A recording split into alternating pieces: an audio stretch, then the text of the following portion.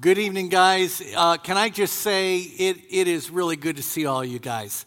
I truly enjoy coming, and I feel like one of you when I'm here now, and it's good. It's really good. So looking forward to tonight. From what Mike just said, man, that just gave me a big head, and I'm pretty good. I'm pretty important. Hey, I'd appreciate your prayers. Some of you have been asking tonight, hey, when are you guys starting to travel again? Most of you know I travel. Matt Young and I, who's here tonight, we travel overseas and we train overseas pastors and church leaders that have very little Bible training at all. And so I'm leaving to go to the Dominican Republic for the first time, May 6th, for about 5-6 days. I was asked to do a marriage conference there. My wife is not going with me. And Matt Young says, I'll go with you. And I go, that's weird. And so for a marriage conference. And so then I'm staying over and I'm talking with some of the pastors about future training there. Home for a week, and then Matt and I are headed to Guatemala again to be able to train probably about 110 pastors. And so we are excited about it. So my wife's excited about me leaving too. And so I've been home long enough. But appreciate you guys. What I appreciate is that we have an opportunity. Sometimes in our life, we just kind of gloss over the opportunities that God gives us, thinking that they will always be. And I think we've seen over the last year, if we've taken this for granted, hopefully we won't take it for granted again. That there is something real tender about being able to be together and to be able to sit around a table, share what God is doing in our life, wear a Maranatha sweatshirt, and it's just really good. So let me take a minute, pray for us, and then we'll launch in. Lord, you know where our hearts are tonight. You know how we have been living. And Lord, we certainly did not come tonight to be beat up. And as often as we've said it, you didn't come here to be beat up. You came here to be built up. And yet, Lord, there are challenges that you set before us. And there are things that you want us to know and understand from your word to take us from where we are today to a better place tomorrow. And so we just ask that tonight would be a night where you would just truly hold not just our attention, but you would capture our heart, and that the things that are said we would take to heart, and that we would find ourselves as we're driving home thinking, you know what, it was so good to be together, and I was so challenged by the word and challenged by just the Spirit of God working in our life. And so thank you for these guys. And if there's a guy here that's new tonight, I pray that you would just work on his heart and help him to see that in many ways we are family here. And we thank you in Jesus' name. Amen. Well, I don't know what goes on in your mind or what stories play out in your mind when you hear the word regret. As a matter of fact, just say that word with me. Regret. Say it again. Regret. For me, it's a commercial. And now the commercial's been out probably around 2 years. Maybe you saw it, maybe you didn't. It's a commercial of a girl who is eating a Milky Way candy bar. And she is giving a tattoo to this big burly biker guy. And she is so focused on the Milky Way candy bar that she puts on his arm no regrets instead of no regrets. It's a great commercial. The point being that we can become so focused sometimes on other things that it flows into other areas of our life. And sometimes that's good, but most of the time it's not. And as you look around tonight, every single one of us have this in common. We are making decisions every day. You will make hundreds, if not thousands, of decisions throughout your lifetime. Some of them are minor. Some of them you probably don't even remember, and some of them are major in your life.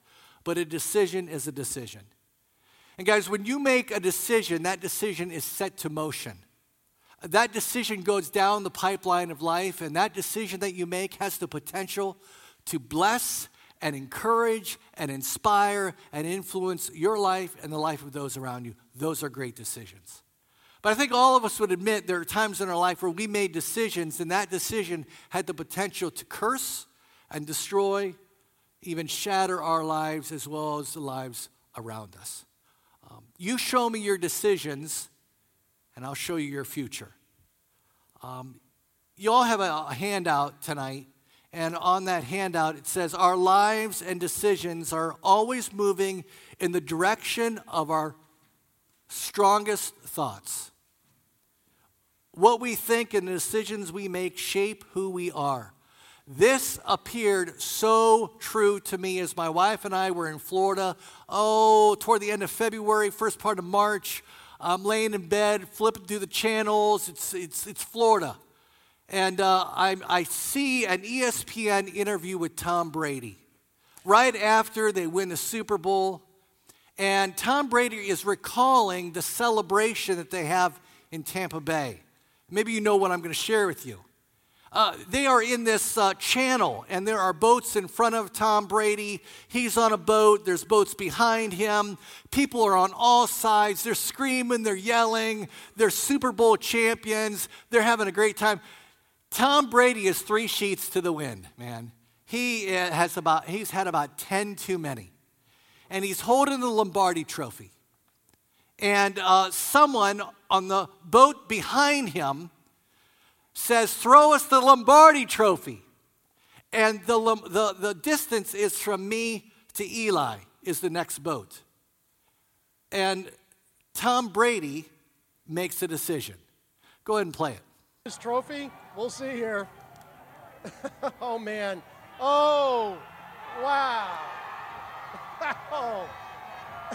They got it. That was the most important catch of the season right there. If he would have dropped that trophy would have gone down at least 30 feet in that canal. The interviewer of ESPN was looking at Tom Brady after they showed that, and he said, "Tom, what were you thinking?" And he goes, "Yeah, that's just it. I wasn't thinking." And you're thinking, really? And his 8-year-old daughter had more common sense than anyone there that day, because, I don't know if you could hear it, but at the last second she goes, "Dad, don't!" And he throws the Lombardi trophy. Having watched that, it caused me to ask myself, at my age, at your age, what are my decisions really doing? The people that are changed by my decisions, how I'm changed. And I begin to start taking inventory of my life in regards to the decisions that I have made and still am making in life. And so I started to jot down what I would call take to heart lessons tonight, that I just want to pass on to you, because this is a series that is called what, men? Okay, about 3 of you know the series name, okay? A work in progress. We're all a work in progress in some way or another, and we're definitely a work in progress when it comes to our decisions, okay? And so I want to give you some of those take to heart this evening, and you can run with it. Take to heart number 1. Good questions lead to better decisions, and better decisions lead to fewer regrets. Good questions lead to better decisions, and better decisions lead to fewer regrets. Guys, on the back end of every poor or foolish decision is the guy that says this either out loud or to himself, "I should have asked more questions." Raise a hand, how many of you have said that sometime or another? I should have asked more questions regarding the business deal. I should have asked more questions regarding the timeshare I'm now in forever. I should have asked more questions in regards to the relationship. But when we ask good questions, it keeps us from making fewer regrets. Now, Jesus was a prime individual that asked a lot of questions. And he asked a lot of questions not because he didn't know the answer. He's God. He's sovereign. He knows. But he asked those questions to probe into our thinking, that we would think rationally and wisely and spiritually. What is the ultimate thing that we gain when we ask questions? Someone tell me. Someone said wisdom. Someone said knowledge. What else? Perspective. Wisdom, experience, skill. Questions are like guardrails that keep us from making those over-the-cliff decisions. Think about your life. And if I would have asked more questions, how would things be different today? And maybe you're filtering that right now through a business situation, a relationship situation, a financial situation. But we live in a culture right now where people don't ask questions. They just jump in, and they just make a decision based on what they think is right in their own eyes. I just want to encourage you tonight, if you walk out of here and you don't think of anything else, before you make your next decision, ask some questions. It will clarify things just so much more. Here's the second one thing to take to heart. Our decisions are enforced by our disciplines or lack thereof. Our decisions are enforced by our disciplines or lack thereof. You show me someone who's disciplined, and I will show you someone who is making better decisions than the person that is not disciplined in their life. All of us would say, you know what, because of lack of discipline in my life, I didn't make good choices or decisions. And so I am a work in progress.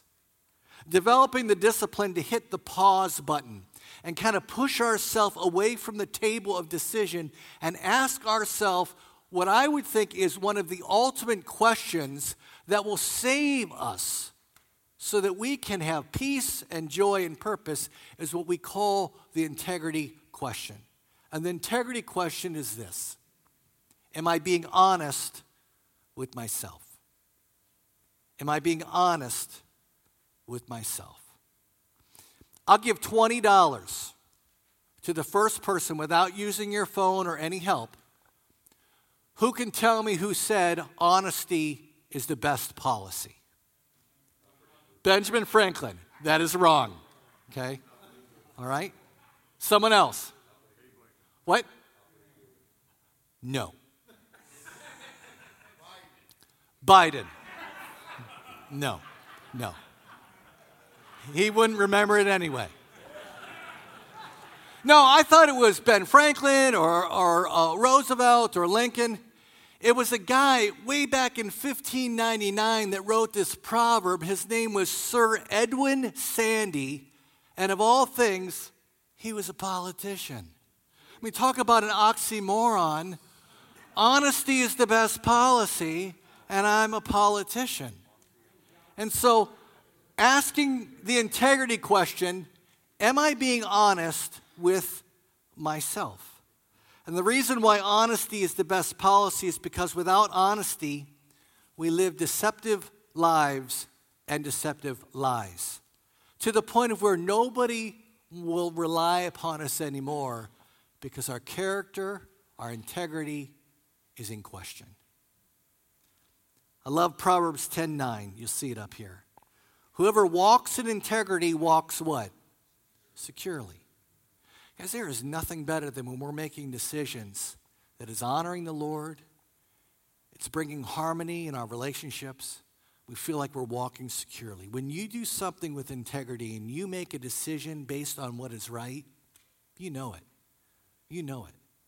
But then it says, but the one who makes his ways crooked will be found out. So our decisions are enforced by our disciplines or lack thereof. Let me give you the third take to heart. Correct decisions are often fogged or blurred by our self-oriented emotions or fleshly desires. How many of you have made a decision based on emotion? I was mad, so I did it. I got filled with lust, so I made the decision. I was fearful, so I didn't go. Sometimes our emotions and our fleshly desires have a tendency to overrule what we know to be true. How many of you guys have ever gone grocery shopping when you're hungry? And you're walking through and you're like, man, I am starving. And there are things you'll put in your grocery cart that you would never put in there if you weren't hungry. And now you're at the checkout line and you've got a cart full of Pop-Tarts, potato chips, and bean dip, you know? And you're thinking, you allowed emotion, you allowed the desires to take over and make the decision for you. Behind every regret is that person that says, what was I thinking? And there's a great verse in 2 Thessalonians 3:13 that says, "But brothers, as for you, do not grow weary in doing good." Man, if there's a verse that you could memorize, some of you are like, I don't memorize, try this one. It's a short one. Brothers, never grow weary in doing what's good. If we had that as the mantra of our life, it would overflow into everything we did. And then we find ourselves, and you've heard me say this before, think right, do right, feel right. Agree? Think wrong, do wrong, feel lousy. And I think all of us here would say there's been times where I've think right, did right, and felt right. Did right, think right, do right, feel right. I think a lot of us would say I have felt lousy as well. This is the crux of why there's so many people that are giving in to addictions today, whether it's gambling, whether it's drinking, whether it's pornography, whatever it might be, because we are being ruled by our emotions and our fleshly desires instead of what we know to be right. Think for a moment, how many people can you think of in Scripture that made a decision based on emotion? Now, some of you probably automatically thought of David and Bathsheba, someone who found themselves drawn by their fleshly desires. And because of that, there was fallout. Abraham and Sarah, there is a famine in the land, and Abraham and Sarah decide to go to Egypt. And just as they're getting into Egypt, they're going to meet the Pharaoh. And he says to Sarah, "Sarah, you're my wife. You're absolutely beautiful. But when they ask about you, tell them you're my sister." His decision is based out of fear, thinking if I tell them they're my wife, they're going to put me to death. And so he is making a decision based out of emotion. Jonah says, I am not going to go to Nineveh because God will not rescue that city. He will not rescue the Assyrians. So he goes the opposite direction, and he makes a decision based on doubt. Think about for a second, it's ringing with truth, I know. I know. It's Nancy, isn't it? Yeah. Think about for a second Moses. Moses sees a Hebrew, an Egyptian fighting, and what does he do? He becomes angry himself, and he kills the Egyptian. And now all of a sudden there are two Hebrews that are fighting, and they look at Moses and say, are you going to do the same thing to us? But he made a decision based on anger. Okay? You see Isaac, a hunter, coming off the field, and he is so hungry it's not even funny. And he is willing to sell his birthright to Jacob for a small bowl of stew. He allowed what was right to be fogged by his emotions and his fleshly desires. Guys, think for a second over your lifetime how maybe you were drawn in by emotion instead of what you knew to be true. Brothers, never grow weary in doing what is right. Take to heart number 4. The easiest person to deceive is the one looking back at you in the mirror. The easiest person to deceive is the one looking back at you in the mirror. How many of you have looked in the mirror and you've said, you know what, Craig? It's the last time. I'm not doing that again. I mean, you've done that, haven't you? Didn't mean to point at you. Okay, but you have. We've all said, this is it. I'm not doing it again. I'm finished. I'm done. That's the last time. And how many times have we looked at ourselves in the mirror and we have deceived ourselves time and time and time again? And we've got to come back to the integrity question. That integrity question dealing with truth. The integrity question of, am I being honest with myself? Andy Stanley says this. I'm not a huge fan of Andy Stanley, but I think this is good. He says, if you have to talk yourself into something, if you have to sell yourself on something, if you have to justify your actions in a decision, you are not being truthful to yourself. Nothing changes until we are brutally honest with the person in the mirror. Tonight, if we're a work in progress, how many times will we look in the mirror and lie to ourselves?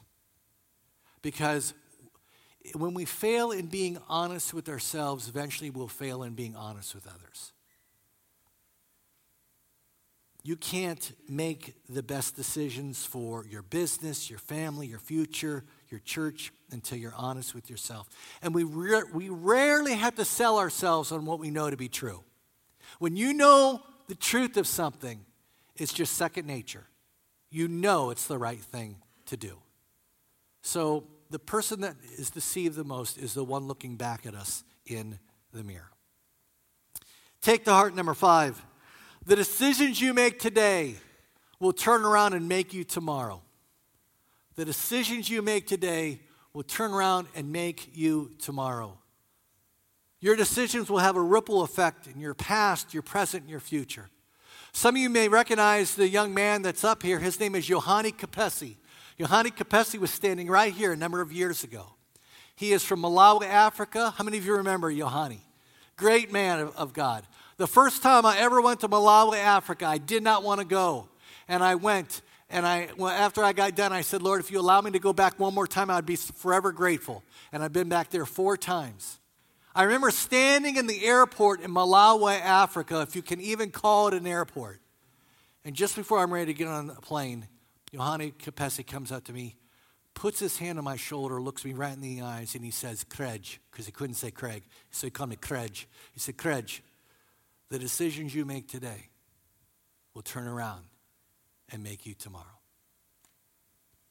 And has anybody ever said something to you that just drove into your heart? And I've never forgotten that. I've never forgotten that. Because it's true. The decisions that we're making today, we have short-term memory. We fail to think of the effects it's going to have down the road. The decisions you make today will turn around and make you tomorrow. Paul talks about this in Galatians chapter 6, verses 7 to 9. Do not be deceived. In other words, don't think that you can get away with it. God will not be mocked.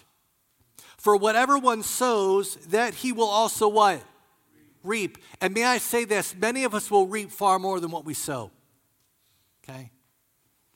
For the one who sows to his own flesh will from the flesh reap corruption, but the one who sows to the Spirit will from the Spirit reap eternal life.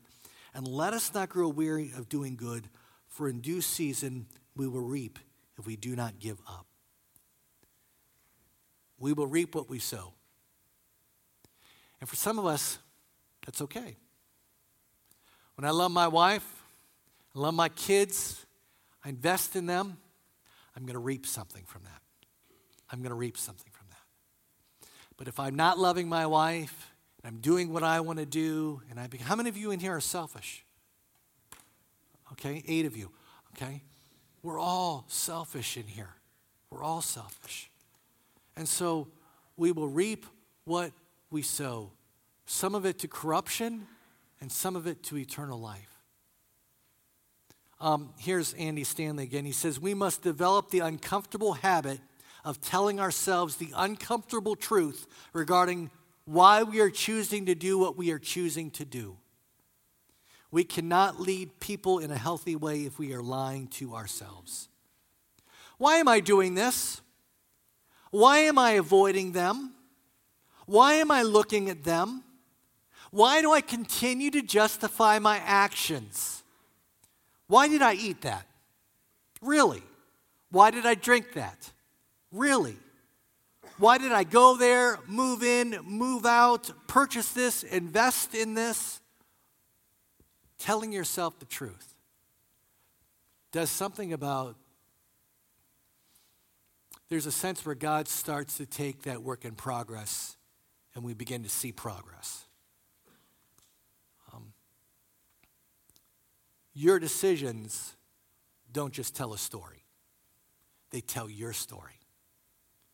And won't it be great if we can tell that story, each chapter, and we have a good conscience about it?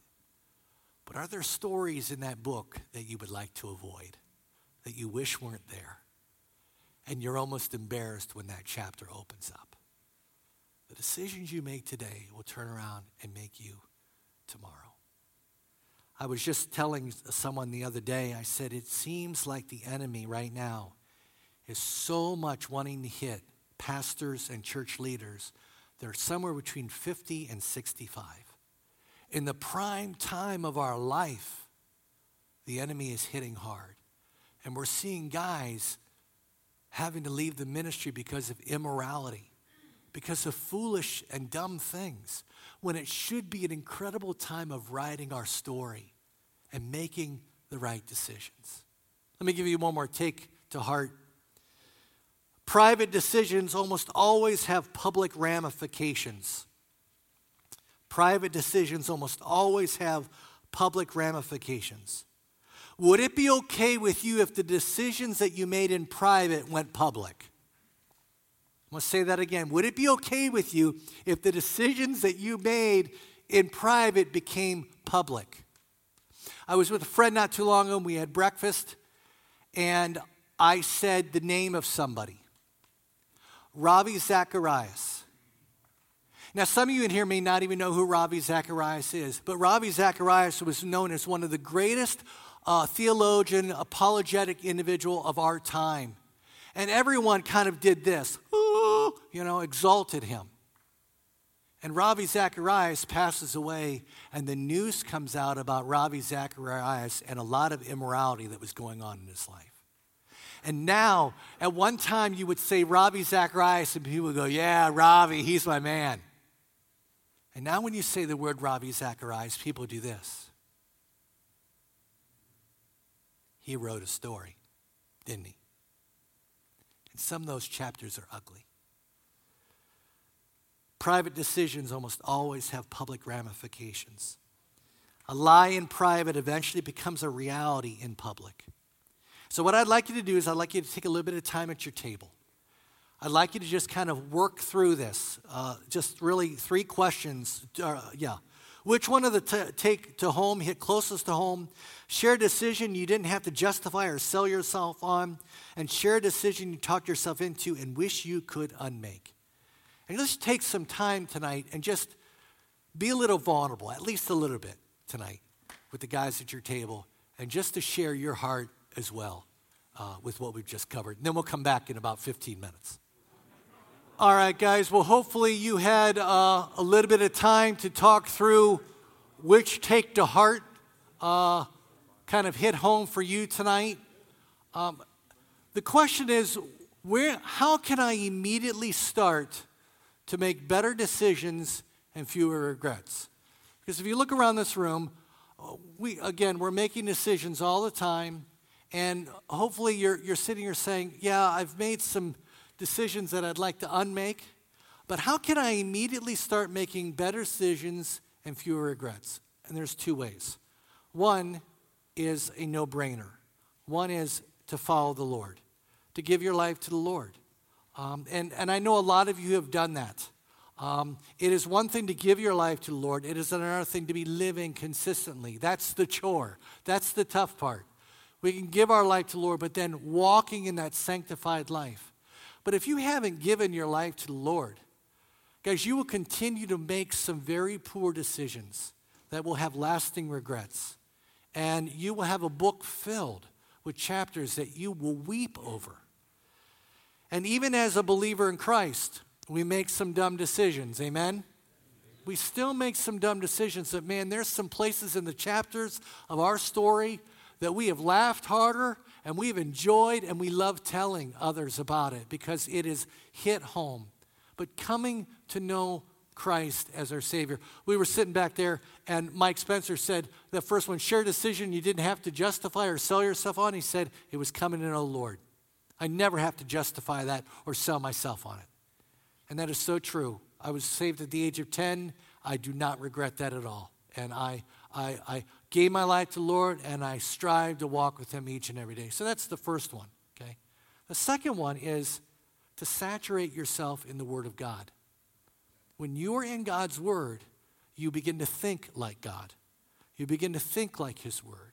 Your heart changes, your mind changes, your attitude changes, and you become truth-oriented rather than self-oriented. You are rooted in truth. Jesus said, you shall know the truth, and the truth will what? Set you free. And we don't have enough people that are truth tellers and truth livers these days. And so some of you have heard this, but it's well worth sharing again. How many of you have ever done the fall hiking spree, the Summit County fall hiking spree? Just raise your hand. Okay, a number of you. It's really great. You're able to do about 8 hikes, and you get a little stick and like a little metal thing that you can put on the stick. And so my wife and I for years have said, hey, we're going to do this. And we are going to do this. We're going to get out there in September, and we're going to do the fall hiking spree. And we do about 2 of them, and then we're like, forget it. Let's just go to Swenson's, you know. And so we end up going to Swenson's about 8 times and going hiking about twice. And so this year we were bonded, determined. We went with another couple, and about every weekend during that time from September right up to Thanksgiving, we were doing a trail, and then we would go out to eat someplace, a local restaurant. And we did 8 of the trails, and we were done. And we got our little, staff and a little metal thing saying, hey, you did it. And the next weekend, it was gorgeous. It was just one of these fall days that you're like, man, it is so nice. And my wife said, we should go on another hike.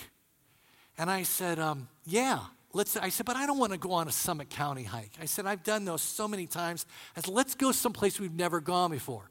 And Roger Small, he goes to his church. He had recommended I go to a place called Brandywine Falls. How many of you have been to Brandywine Falls? I've never been to Brandywine Falls before. We get directions, we pull up, and the parking lot is just packed with people. Everyone's thinking the same thing. And so we're trying to find a parking space, and we come around the entrance, and someone was backing out, and we get right in, and I'm like, yes, this is our day. There's a sign that says Brandywine Falls. It points that way. We start walking down the path,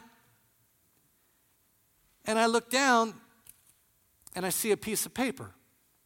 I don't look at it. I just roll it up.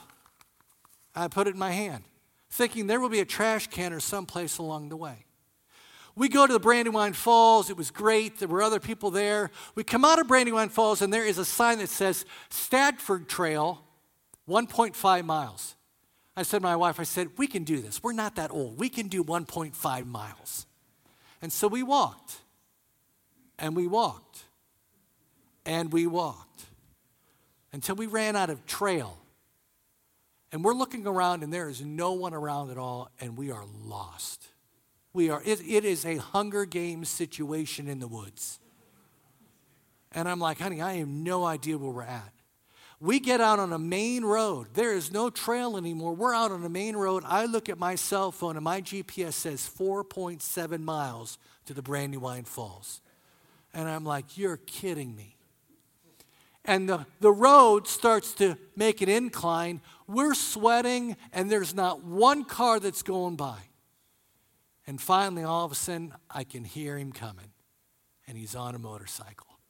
And you can always tell the sound of a Harley. And here comes this big guy on a Harley. He's got one of those big saddle seats. And my wife's doing this. And I'm like, oh, no, this is not good. That guy stops, and she says, hey, we are lost. She said, we need to get back to Brandywine Falls. Do you know where Brandywine Falls? He says, oh, man, yeah, you guys are lost. I'm like, yeah, I know that. He said, I know how to go by way of the road, but I don't know by way of the trail. And my wife thinks she comes up with a brilliant idea. She said, is there any way that my husband can get on your bike? And you can take him back to our Honda CRV, and then he can come pick me up, and all I can picture is this, okay? It's all I can picture, and I'm like, I'm not doing it. And the guy looks at me, and he goes, no, I just got a saddle seat. That's not going to work. And I'm like, there is a God. There is a God. Thank you. He goes, I'm not sure, he said, but I think there is kind of an old horse trail that goes that way, and that might take you back into the vicinity of Brandywine Falls. And I'm like, okay. And so we get on what we think is a horse trail, and we are walking. And I'm thinking, there's nobody around. And I'm like, honey, and I'm trying to be gracious. And I'm like, honey, I don't know where we're at. And all of a sudden, out of the corner of my eye, I see someone, and it's a person. And I'm like, thank you, Lord. I don't care if they're a demon right now. I don't care who they are. It's a person, So I walk over, and the trail is right there. And my wife and I are so glad. And we're heading back to Brandywine Falls. And we're like, oh, man, we were so lost, blah, blah, blah. And we come around the corner. I can see the parking lot. I can see my Honda CR-V. And I'm like, man, we made it. And all this time, I've been holding this in my hand. And I'm ready to throw it away. And before I throw it away, it's a map of the entire area. Entire area. And as funny as that is to you, guys, we have the Word of God in front of us every single day. It is a map for our life to help us in making better decisions and fewer regrets. And yet we get lost. We choose not to open it. And because of that, some of us have lost our way. And one of the ways that we can make better decisions and fewer regrets is to be in His Word. And as we're in His Word, He will be working in our life, and we will push ourselves back from that decision table and say, I need to be truthful right now. I don't want to sell myself on this. I need to be truthful. I want to make better decisions and fewer regrets. Let me leave you tonight real quick with this. You know this verse in Philippians chapter 4, verses 8 and 9. Finally, brothers, whatever is true, whatever is honorable, whatever is just, whatever is pure, whatever is lovely, whatever is commendable, if there's anything that's excellent, if there's anything worthy of praise, think about these things. And what you have learned and received and heard and seen in me, practice these things, and the God of peace will be with you. Isn't that what we want, guys, when we're a work in progress? That when we make a decision, there's a peace there. We don't have to second guess ourselves. The decisions you make today will turn around and make you tomorrow. Let's make good decisions and fewer regrets. Let me pray for us. Father, thank you for these guys, and I pray tonight that what Paul has just said, whatever is pure and lovely, praiseworthy, commendable, may we think on these things and things that you have seen and heard and seen in me. Put these things into practice. Forgive us, Lord, for boneheaded decisions that we have made, where now we have a chapter in our life that we wish we could erase. But we are grateful for your grace. We are grateful for your forgiveness, and so we learn and we move on and we make progress in our life because you're doing the work in our life. Greater is He that is in us than he that's in the world. We are more than conquerors through Christ Jesus who loves us. Neither height, nor depth, nor length, nor width, nothing can separate us from the love of God. May we as men who call you by name and are known by you, may we make better decisions so there will be fewer regrets. And we ask this in Christ's name. Amen.